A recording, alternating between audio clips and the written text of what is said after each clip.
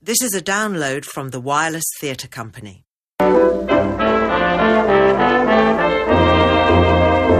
We could make believe I love you, only make believe that you love me.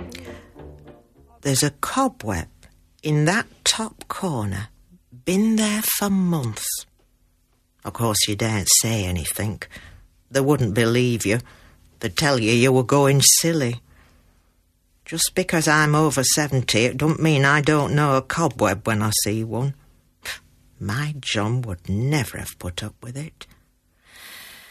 I suppose you can't have everything, but I am a little disappointed in the standard of housekeeping. Not what I would have expected. The food isn't too bad, and they've a lovely garden where you can sit out in the fine weather. I have my own room with its own facilities. I wouldn't want to share. After John died, I got used to being on my own, and I like to be able to get away. They don't approve. Think you should mix with the other guests. There's all sorts of activities. A lady comes in to play the piano on a Monday, and there's singing. A Tuesday, the library van comes. Wednesday, it's the stretch class. Thursday, there's an art class. And sometimes on a Friday, it's bingo. So there's plenty to keep you occupied if you want to be sociable. The staff are nice enough. A lot of foreigners, though. I know you shouldn't say it, but perhaps that explains the standard of cleaning. Mrs. Bottomley, who runs the place, is English. "Everything all right?" she says, and we nod and say, "Yes, thank you, Mrs. Bottomley," like you used to do at school. Come to think of it, it's a bit like being back at school. Everything organised. If it's Monday, it'll be shepherd's pie, and today, as it's Sunday, it'll be roast. As I say, it's not too bad. Not like being with your own family, but it could be worse. Oh, this is nice. A bit of peace and quiet. Normally you can't hear yourself think here in the lounge, but today it's Mothering Sunday, so most of them have been collected and taken out to lunch. Amazing, isn't it, how all the children crawl out of the woodwork and suddenly remember their mothers. You might never see them rest of the year, but come birthdays, Christmas and Mothering Sunday, out they come, regular as clockwork. Well, at least mine aren't like that. Oh no, they keep in touch. I can't complain. And they'd be here today if it were possible. I've had cards, of course. This one is from my daughter, Rebecca. She and her husband, Derek, live in Guildford. I wouldn't expect them to do that journey just for Mother's Day. And there are the children to consider. Lucy's 15. She's got her exams coming up, so she can't afford to take time off. Ever so bright, just like her mother. And Simon's nearly 12. Oh, sports mad. Playing football for school now. They've a lovely house. I've seen the photos. Detached on one of those new estates. Derek's doing very well. He has his own business, computers, and Rebecca works in the office for him. She used to teach, but then the business took off, so it made more sense for her to work with Derek. And this one here with the roses is from my son Andrew. Oh, lovely verse. He married a Canadian girl, Lois. Nice girl, and they live in Canada. Edmonton, Alberta, to be precise. I can't complain, though. I have a letter every week. And photos.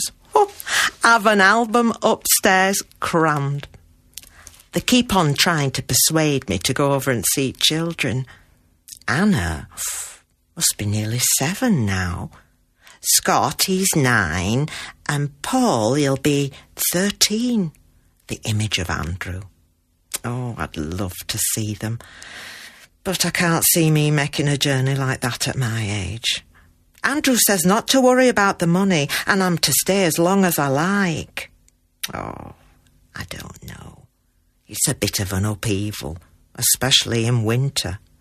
Do you know, the temperature goes down to -25. It won't suit me. But they seem happy enough.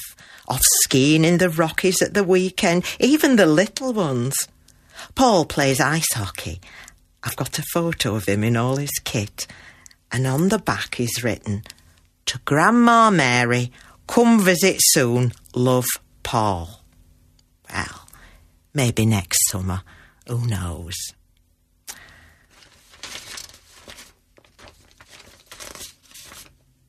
Shouldn't be long now, dinner.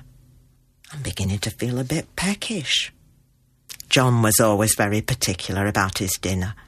It had to be meat and 2 veg, and always hot, even in the middle of summer.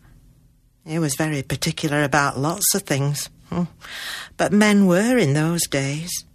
Wouldn't hear of me going back to work after we got married. "You've got a job looking after the house and me. Besides, what will neighbours say? It'll look as if I'm not earning enough to keep us."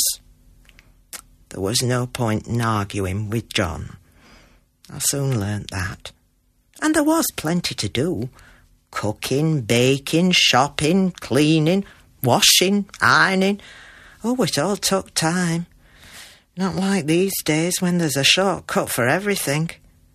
But I don't think it's made people any happier. In fact, there seems to be more unhappiness than there was in my day. Or maybe people just expect more. When we got married, it were no picnic, but you just got on with it. In those days, you didn't talk about things in public, personal things.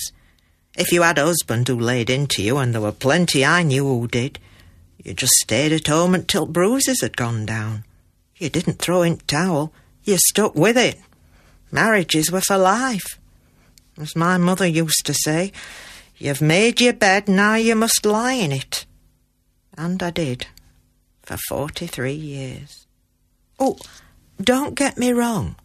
John wasn't a bad man. He was hard-working, never kept me short. At money, I mean. His mother died when he were born. He never liked to talk about things. Well, feelings, I mean. No, he wasn't one for words, were John.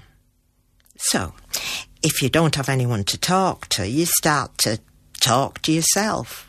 Well, not talk exactly. More imagine how things might be. John always said I had too much imagination. Well, it don't do any harm. Don't laugh. But before I got married, I wanted to go on stage. I'd always loved singing and dancing. I would have killed for dancing lessons. But my mother said we couldn't run to it. Then, when I was about 14, my mother and father took me to City Varieties. Oh, it were magic.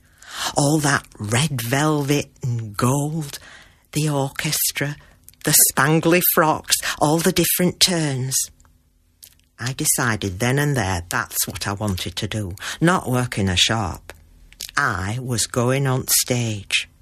Of course, my parents wouldn't hear of it. My father put his foot down.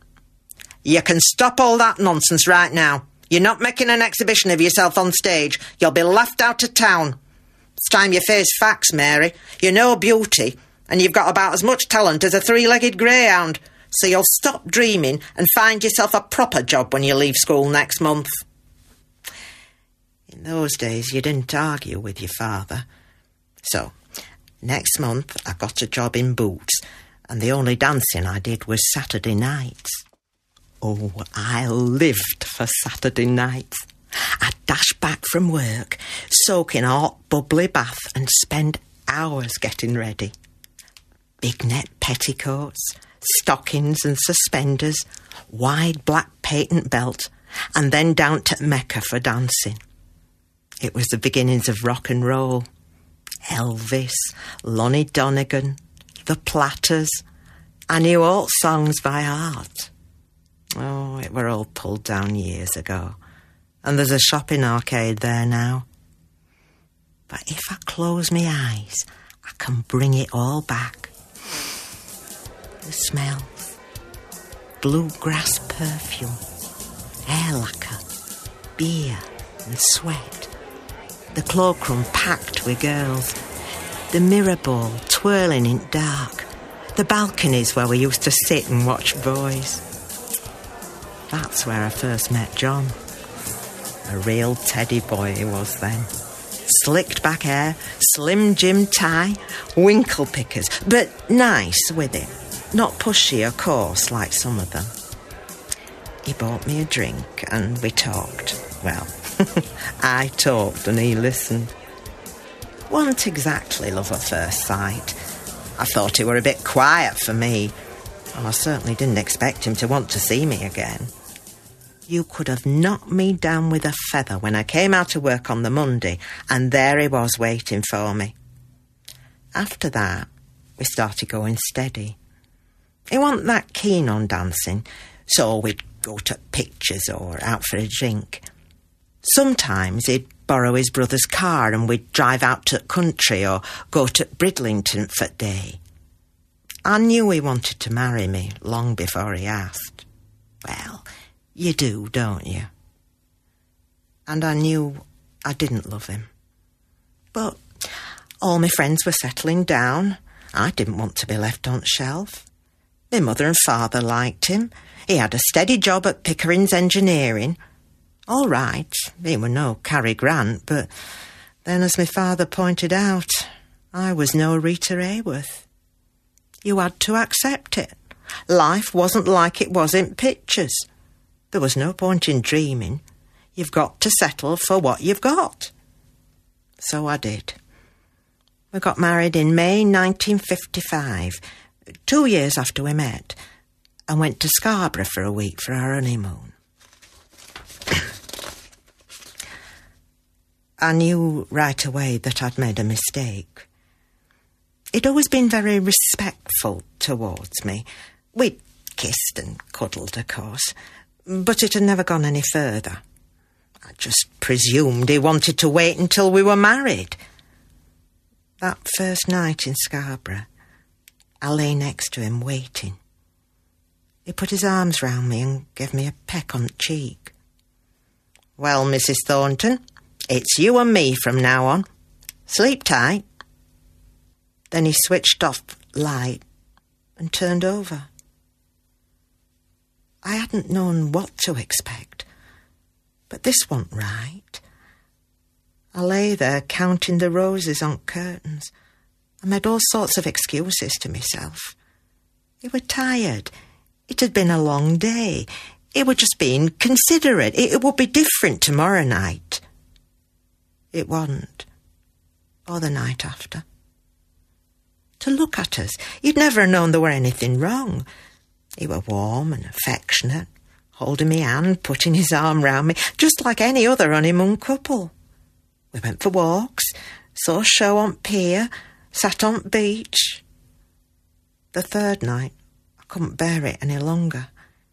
He were going to the bathroom to get changed before bed, and I came out with it. What's wrong with me, John? Why won't you... You know. He turned away, wouldn't look at me. John, we're married. This isn't right. What about children? You're enough for me. That's all I want, he said. Look, even if you don't want children yet, there's ways. I mean, you don't have to not... I love you. I don't need to do that to show you, he said, and walked out the door. That was the last time we ever talked about it. I tried, but, as I said, John wasn't one for discussing personal things. Apart from that, it wasn't a bad marriage. We rubbed along and nobody knew. There were no point. I did wonder what I'd do if I met somebody else, but it never happened. What I really wanted were children. I'd always dreamt of having children, a boy and a girl, Rebecca and Andrew. When I realised that John wasn't going to give them to me, I decided that I'd have to do it on my own, a sort of immaculate conception. Every night of my marriage, as I lay alone in bed next to John, I went through in my head what I would have liked to have happened. Andrew was planned. Oh, he was a big baby. 9 pound 3 ounce. It wasn't an easy birth. And he was a little devil. Screamed all day and half the night. He was ever so jealous when Rebecca were born. She was an accident, and at first I didn't want her. But when I nearly lost her at 6 months, I changed my mind. She were a little scrap of a thing when she were born. 6 pound 1 ounce, but good as gold. I never had a moment's trouble with her. I can remember everything.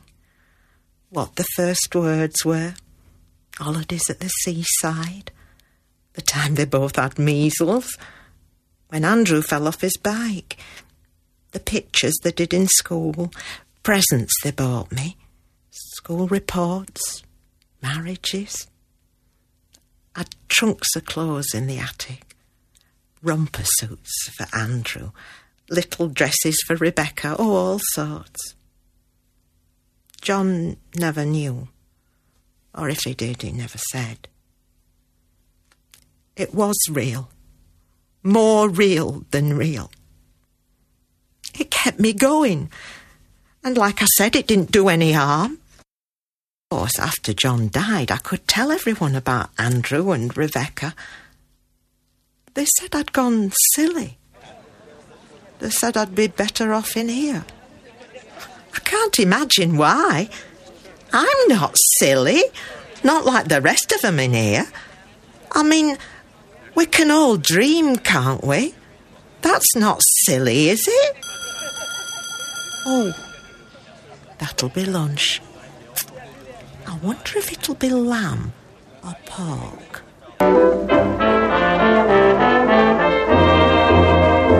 We could make believe I love you, only make believe that you love me. We Can All Dream, Can't We? Was written and performed by Fiz Marcus at Quinn Studios with Matt Walters for the Wireless Theatre Company. Make believe our lips are blending in a phantom kiss, or 2 or 3. Might as well make believe I love you, or to tell the truth, I do.